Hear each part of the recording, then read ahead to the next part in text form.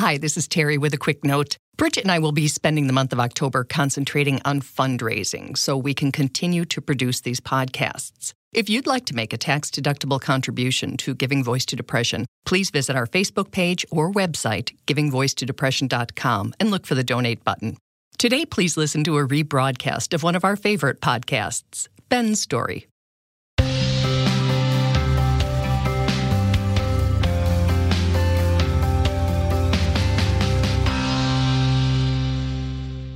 Hello, and thank you for joining us on Giving Voice to Depression. I'm Bridget. And I'm Terry. More than 350 million people worldwide suffer from depression, but you do not have to have it yourself to be affected by it. Its prevalence pretty much guarantees that someone you care about battles its darkness. This podcast tries to shine some light into that darkness.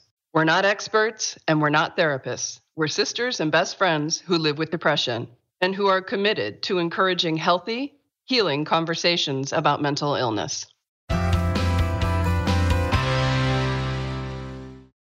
Welcome back to Giving Voice to Depression. Today we're going to hear from 28-year-old Brooklyn artist Ben.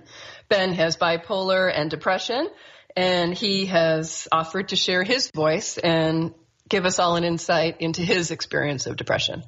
And some really good advice as well. That's right.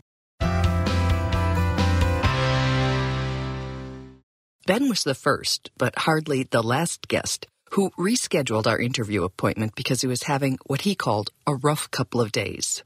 Yeah, I had like a major depressive episode. It was kind of one of those days where I didn't really get out of bed. And that's rare for you. It's rare, yeah. Certainly changing out medication can have a really huge impact, at least in the first couple of days, yeah.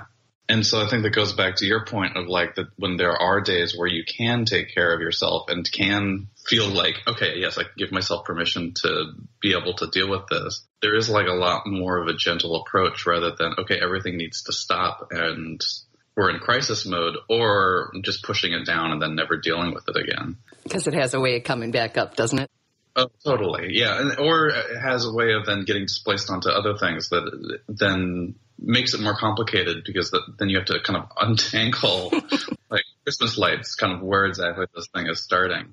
So Ben took the time he needed and then did this interview, untangling and then shining his light for our benefit. He shares the ways he's learned to manage his depression. I think in the moment, like when I recognize, okay, we're kind of at code level orange or red, there's kind of a toolbox that I've amassed over the years of therapy of being able to think about these things. I guess one of them is like a form of CBT, the cognitive behavioral therapy, of being able to kind of like do a self-diagnostic to just kind of at least see where my baseline is at that day. And then for normal maintenance of like good health outside of therapy and medication, I think it is most beneficial to me is to have at least a part of the day where there's like a practice of some sort. But I think anything from like yoga to like certainly I bike a lot. So certainly having like an hour of just being able to do that and kind of drop in. I think that's a good way of maintaining things. And I think most of it could be like, I don't know, shipbuilding or something like that. But I think having any sort of scheduled practice and being able to focus on that is probably what's most important to me. And we talked about what others can do to support and help him when he's at code level orange or red. An answer he says is tough because of ambivalent feelings during depression. Like I feel lonely, but I don't want to be around people. I'm hungry, but I don't want to eat, or like I'm not hungry, but I'm still eating. Like that there's a lot of contradictions that come across when people are dealing with depression, particularly, I find. And so getting another party involved in that can be really tough.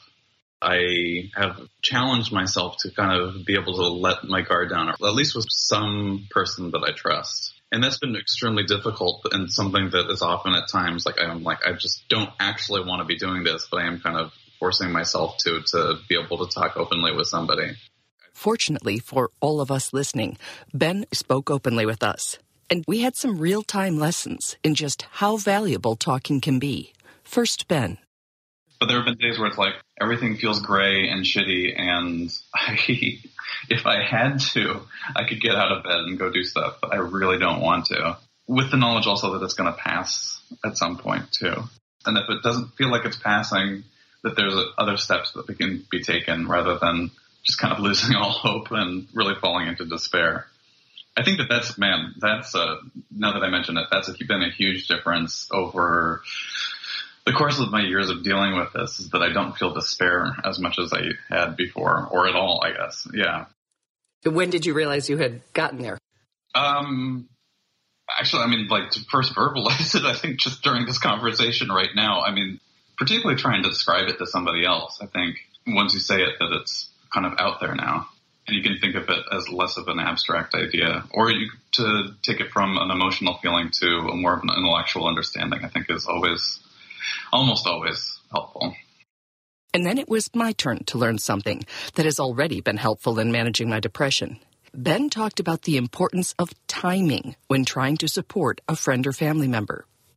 I think that if you know that somebody often has issues with depression and anxiety, or both, that if you, in a time where things are going well for them, have some sort of discussion about, hey, I'm here for you whenever that stuff happens, or like if you ever want to talk, or if we can always do like a movie night with no questions asked or something like that.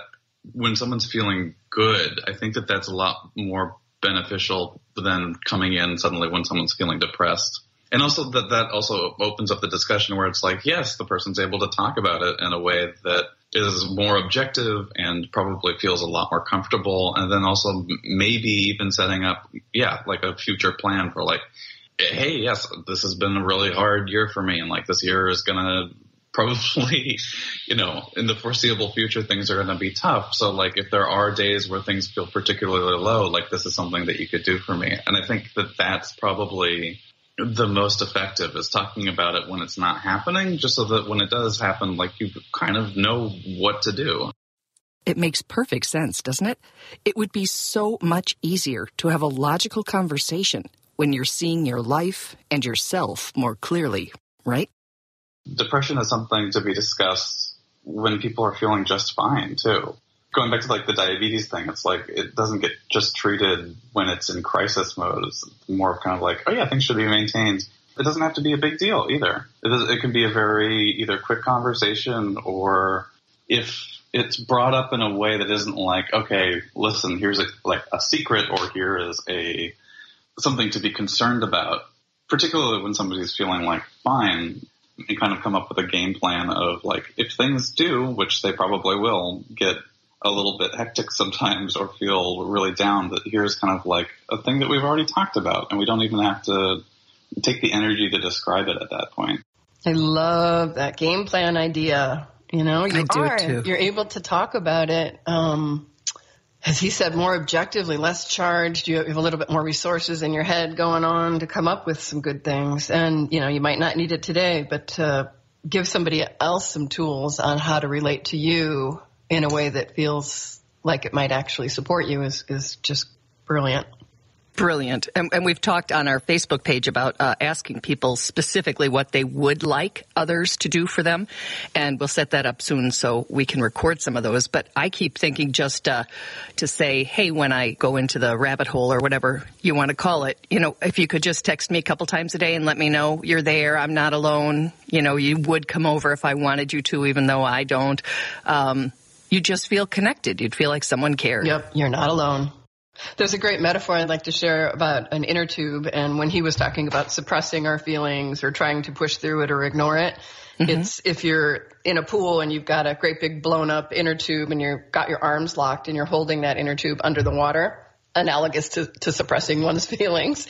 And at some point you either get distracted and change your pressure, or your arms get fatigued, and that inner tube just shoots with great force up and out of the water. Whoa. And that's exactly what happens, I think, energetically when we do it. And it can hit somebody in the face or take somebody out. And that is certainly what I believe unexplored and suppressed emotions do as well.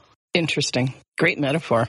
And when Ben talks about saying, this has been a rough year and it might get a little dicey or whatever words he used, he knows of what he speaks because he had a particularly bad year in 2013 when he was jumped by 3 19-year-olds, and they knocked out his 7 front teeth and broke his shoulder and collarbone. He has a hairline fracture in his skull that resulted in some brain damage. So Awful. What trauma. And then he started grad school. So that would be a time when he had to sort of put that inner tube underwater to move on with his life. But as you just said, it comes back and affects things. So I love the idea, as you said, of just being on top of it and getting even a little ahead of it. Yeah, having a game plan was his word, and I love that. Because it's going to come back. Yeah. You know, even like right now, we're both feeling pretty good, but you look over your shoulder every now and then. Yep. And when I hear him say he's changing his meds, and changing your meds changes things. You know, sometimes it's good, sometimes it's bad.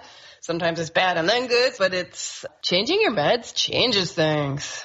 And I do wonder if Ben's depressive episode was in part because of the scheduled interview. I really do think that the opportunity to review and put words to and kind of rehearse or practice it in your head, I believe that act is a cathartic act that is healing, and that in the process of moving toward healing, it stirs things up. So I appreciate him putting himself in a position to move himself to the next level, and I know that it helps all of us move to the next level. It absolutely does. Very grateful. Thanks, Ben. Thanks, Ben. We hope that our podcasts bring about a little more understanding or help people articulate their experience of depression a little more. And thanks to each and every person who's digging deep and finding the words and finding the courage to give voice to depression. And you can find our podcasts on our website, givingvoicetodepression.com, as well as on iTunes, where we hope you will subscribe, rate, and respectfully comment. And please remember, if you're hurting, speak up. If someone else is hurting, listen up.